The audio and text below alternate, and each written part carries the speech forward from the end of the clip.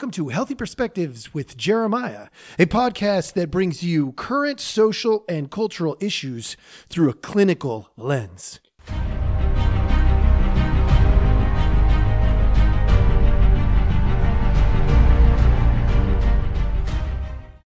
Hello. For those of you who are brand new, thank you for joining us. If you are joining us again, we appreciate your time. We will try to make sure we use it wisely. Again, today I have my brother Jason with us, and he's exploring something. And we actually got started on this a tiny bit before we hit record. And I was like, whoa, wait a second. We got to hit this in the podcast because it's really interesting. The path that we were getting ready to venture down. And I want it to happen live time just for you, the audience. So thank you for joining us. Let's get rolling. Jason, what was it that was coming up for you? So I was looking and reading a little bit about narcissism, because I think the world we exist in right now it feels highly narcissistic. Everyone's looking for that validation.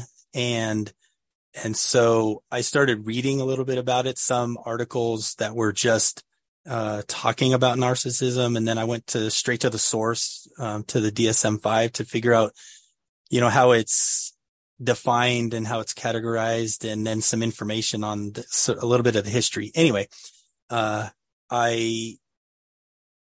I kind of discovered, and again, there's only about 4 or 5 sources that I've looked at right now, is that NPD, narcissistic personality disorder, is only recently something that it is getting any notice. Historically, it's been one of the least diagnosed things in the world of psychology. Obviously, you can correct me if I'm wrong, but it seems like historically it's been categorized in the form of anxiety or depression as opposed to NPD. And now it's kind of separating out from that. So that's kind of where I'm at. And the reason it's important to me is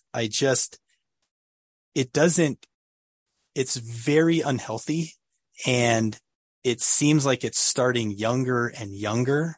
Whereas when we were kids, we didn't need the validation, or we didn't feel like we did in a grander scale. We might have all felt it in a local scale. So like we needed to be validated at school or whatever, but our group of 5 friends or 25 classmates, that kind of thing. But it didn't grow to the level where now kids that are 12 years old are posting things on social media. And if they don't get 1,500 likes within 60 minutes, then their post failed, they delete it, and then they try to figure out how to up it so that they can get to that level.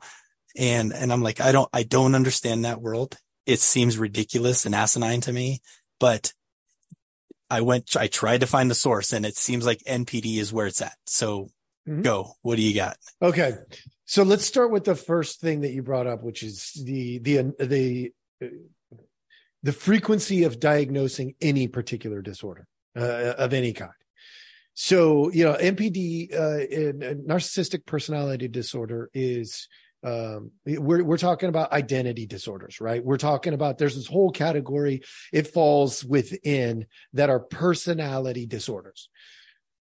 Well, historically, personality disorders are the most severe of the disorders because they come with all these negative cultural connotations, right? You got like borderline, bipolar, narcissism. There's a whole range of disorders within that category, but they're considered identity disorders, which means they're the most difficult to adjust, or they can't adjust. Like we can't solve them. We can only limit them and their impact.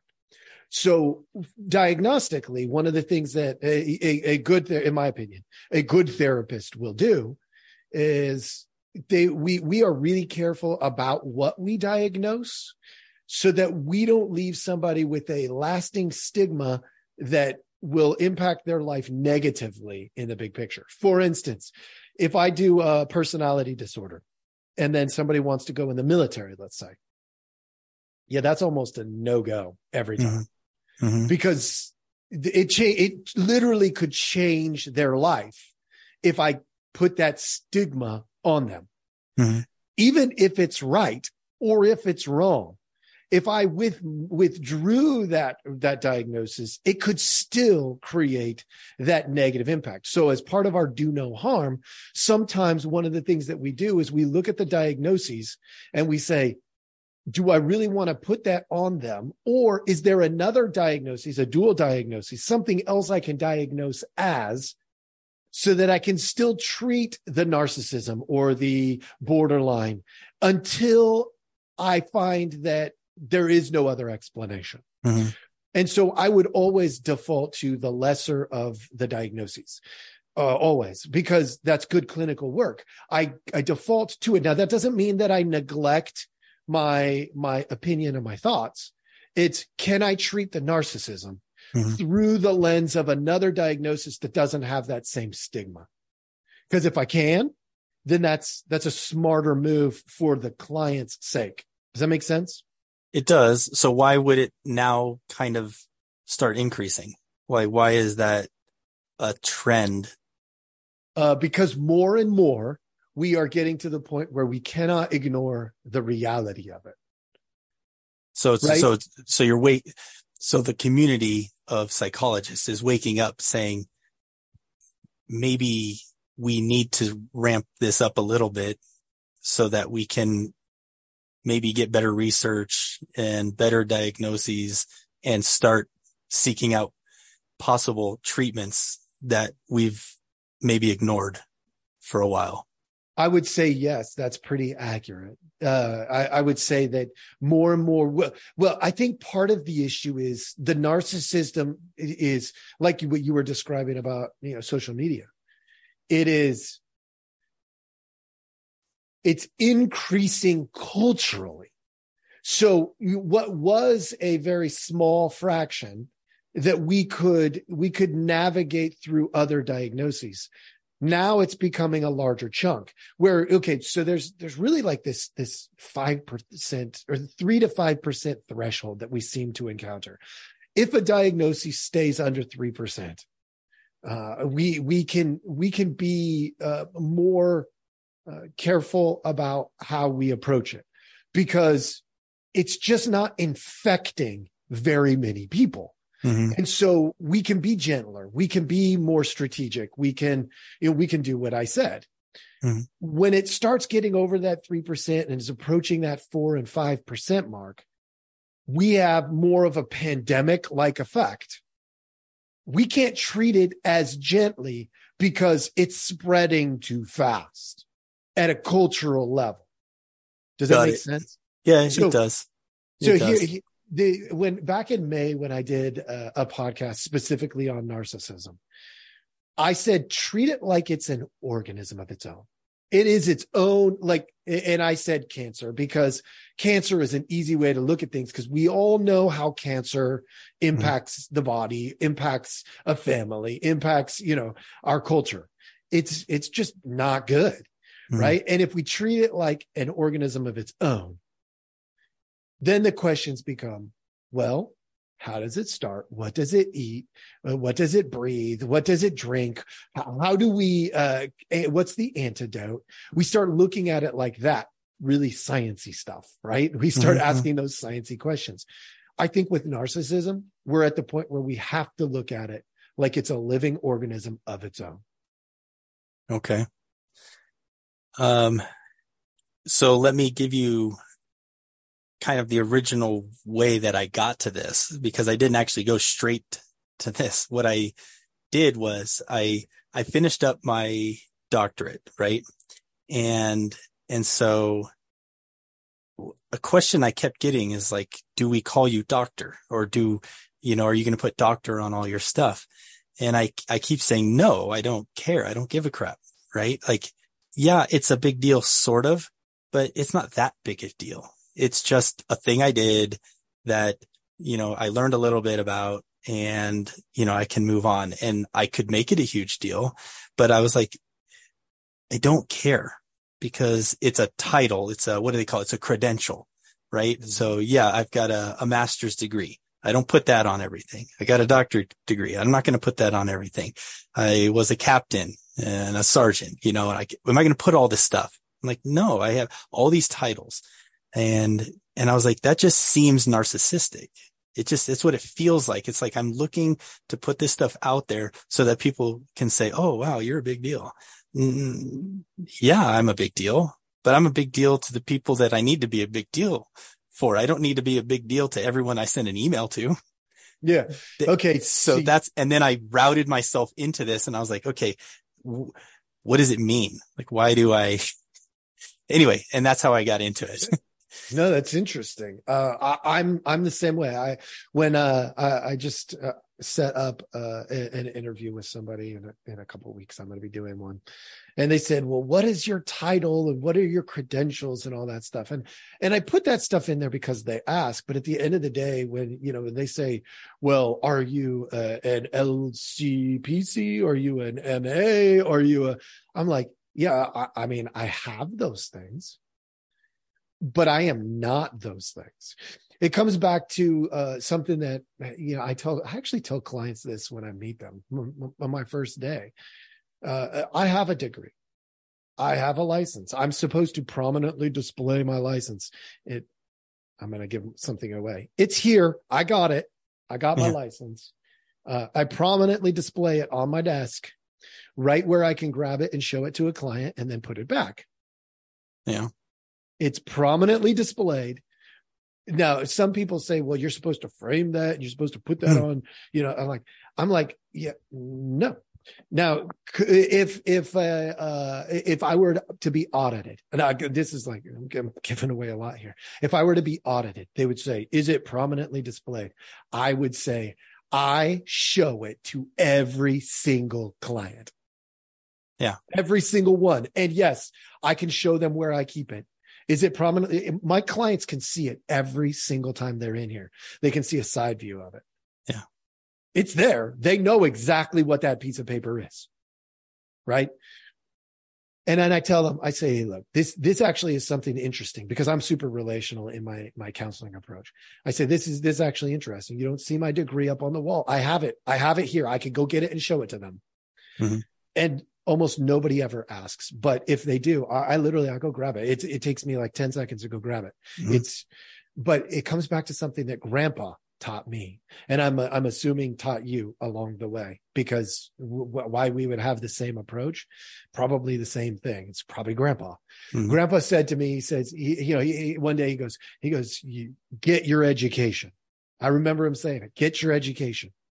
And I was like, okay, grandpa, like, what am I going to say to grandpa? No, of course I'm going to say, okay, I'm going to get my education. So I did.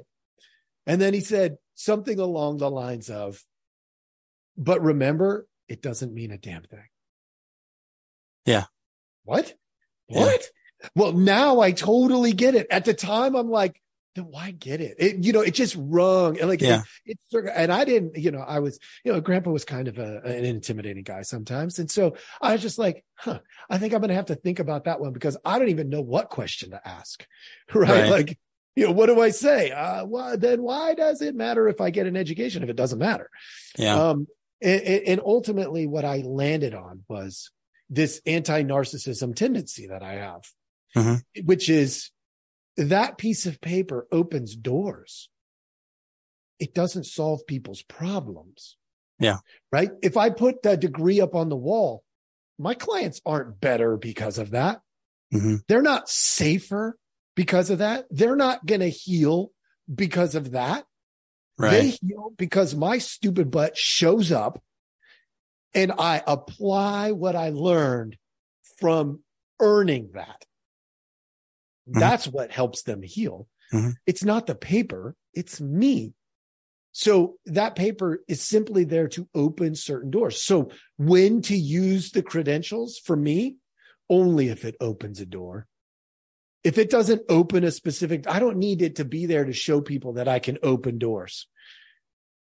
It's when I need it to open a specific door, when I need a seat at the table, at the I don't know, the city council meeting, mm-hmm. Then I use it to open the door.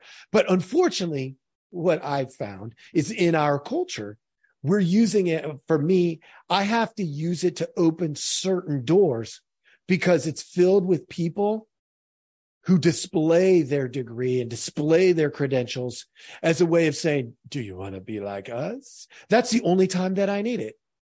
I don't need it with other people who understand its limitations. I need it with people who put it on their wall and say, see, look at me. That's the only people that I need it with. Yeah. I think, I about 5 or 6 years ago, I started like rewriting my resume and I came to the conclusion, and the best resumes I ever read follow this as well. It should be like a little section of what I've done and a big section of what I can do. And it should be tailored to somewhat to the position you're trying to get in a way. I can do this for you. I can do this for you. I can do this for you. I can do all this because this is what I've done. And that this is what I've done should just have like, I did, whatever and got a degree. I did whatever, got a degree, and I served in this position and this position, but I learned all of this because of this. And I'm like, that's the best way, I think, to write, because you can say I've been in a leadership position, but how did you lead? Yeah. What did you you're do? Good at it. It doesn't, right? Like there's the title of leadership, and then there's the actual leadership. And so I can say I was a captain in the Marines and great, but did your troops want to follow you? Did they understand your orders? Were they clear? Did they make sense?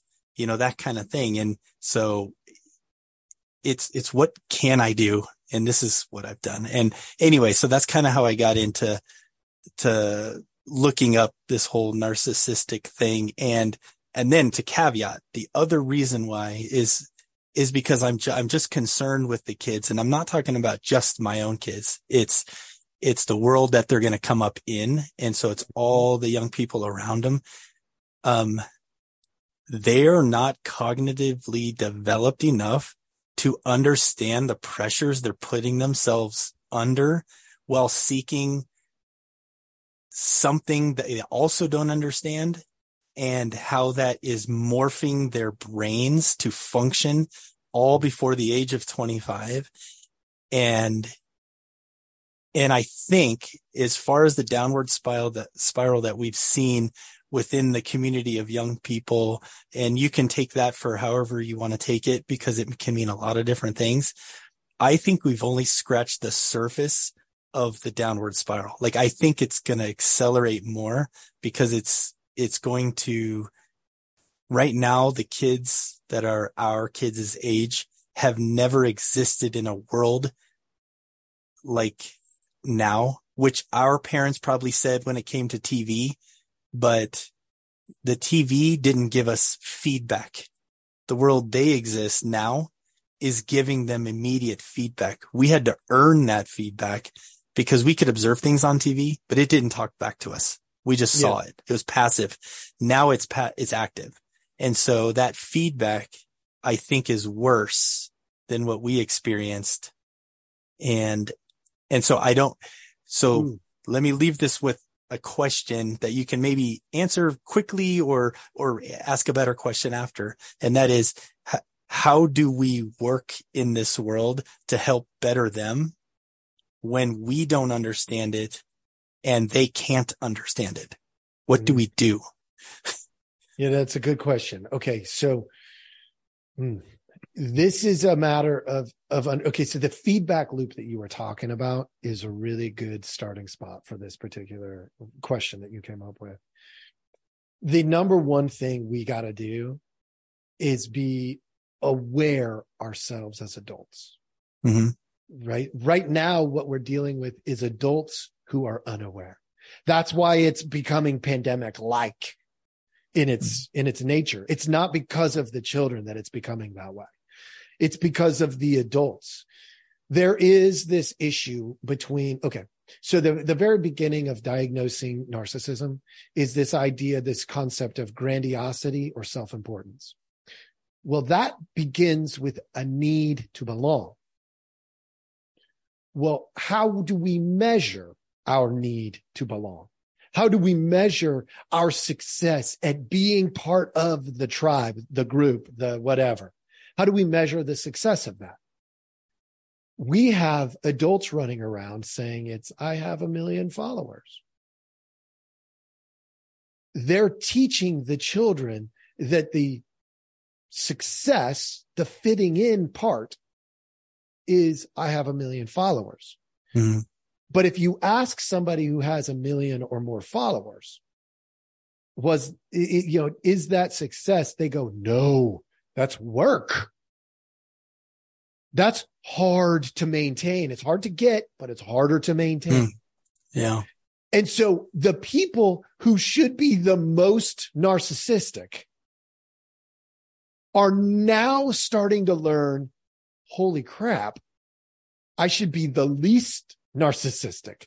And so you get this top end that's talking to this bottom end. The bottom end is saying, I want what you got. And the top end is saying, no, you don't. And so you end up with this cultural friction point. How do we fix it? We talk about what it really means to have 1 million followers. And what it means is, it doesn't mean I fit in more. It means I'm actually subjected to the movements of the mass at a greater level. I actually am, they may look at me like I'm the leader, but this goes back to your leadership followership thing. But turns out that I only lead if I tell the masses what they want to hear. Which means you're the follower. That means I'm the follower. Yeah. That's what it means to have success in this model. Is to be the ultimate follower. Is to be the ultimate follower. Well, what do we do different here at Healthy Perspectives? I can tell you, like it says it on the sign. We look at it for what it really is. Good leadership is a servant leader, somebody who is helping the others go in the direction that they ought to be going.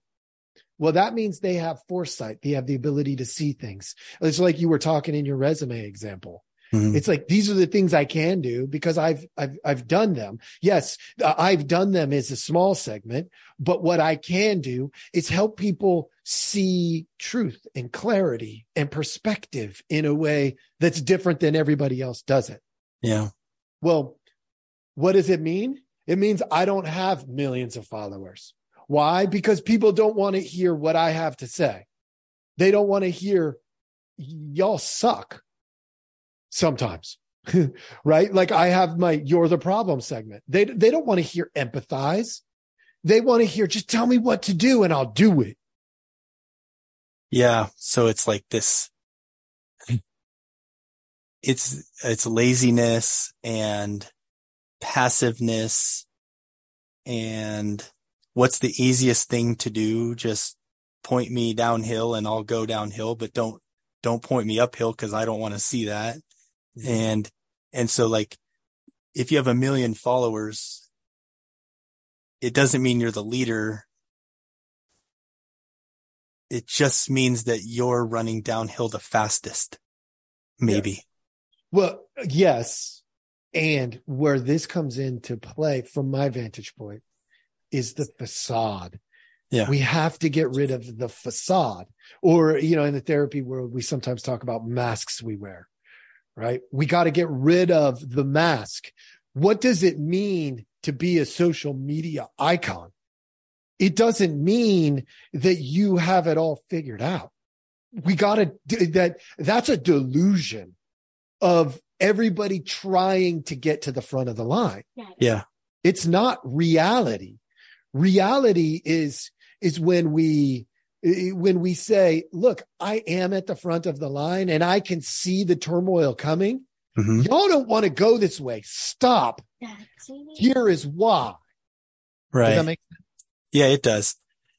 We'll finish off here, but one of the coolest quotes that I've heard in a movie or TV show recently is, and it's a quote all both my girls can say, and that is, it's a quote from Wednesday. it's a weird, Yeah. weird show, Mm-hmm. but it's, what is so like, you're not on social media. And she says, no, I'm not on social media, because social media is a soul sucking void of meaningless affirmation. And I really like that quote. Yeah, that's It's a great quote. super, super direct and super simple. And it says everything in it. And I love it. Anyway, we'll leave it at that for now. Yeah, no, that's a great wrap. So thank you so much for joining us. I hope this was helpful to all of you out there in the podcast world. Obviously this conversation could go on for hours, and we've got some timelines around here. So for today, we're going to wrap up right here. I appreciate your time. Come back, listen to the further conversation as we create it. Have a great day.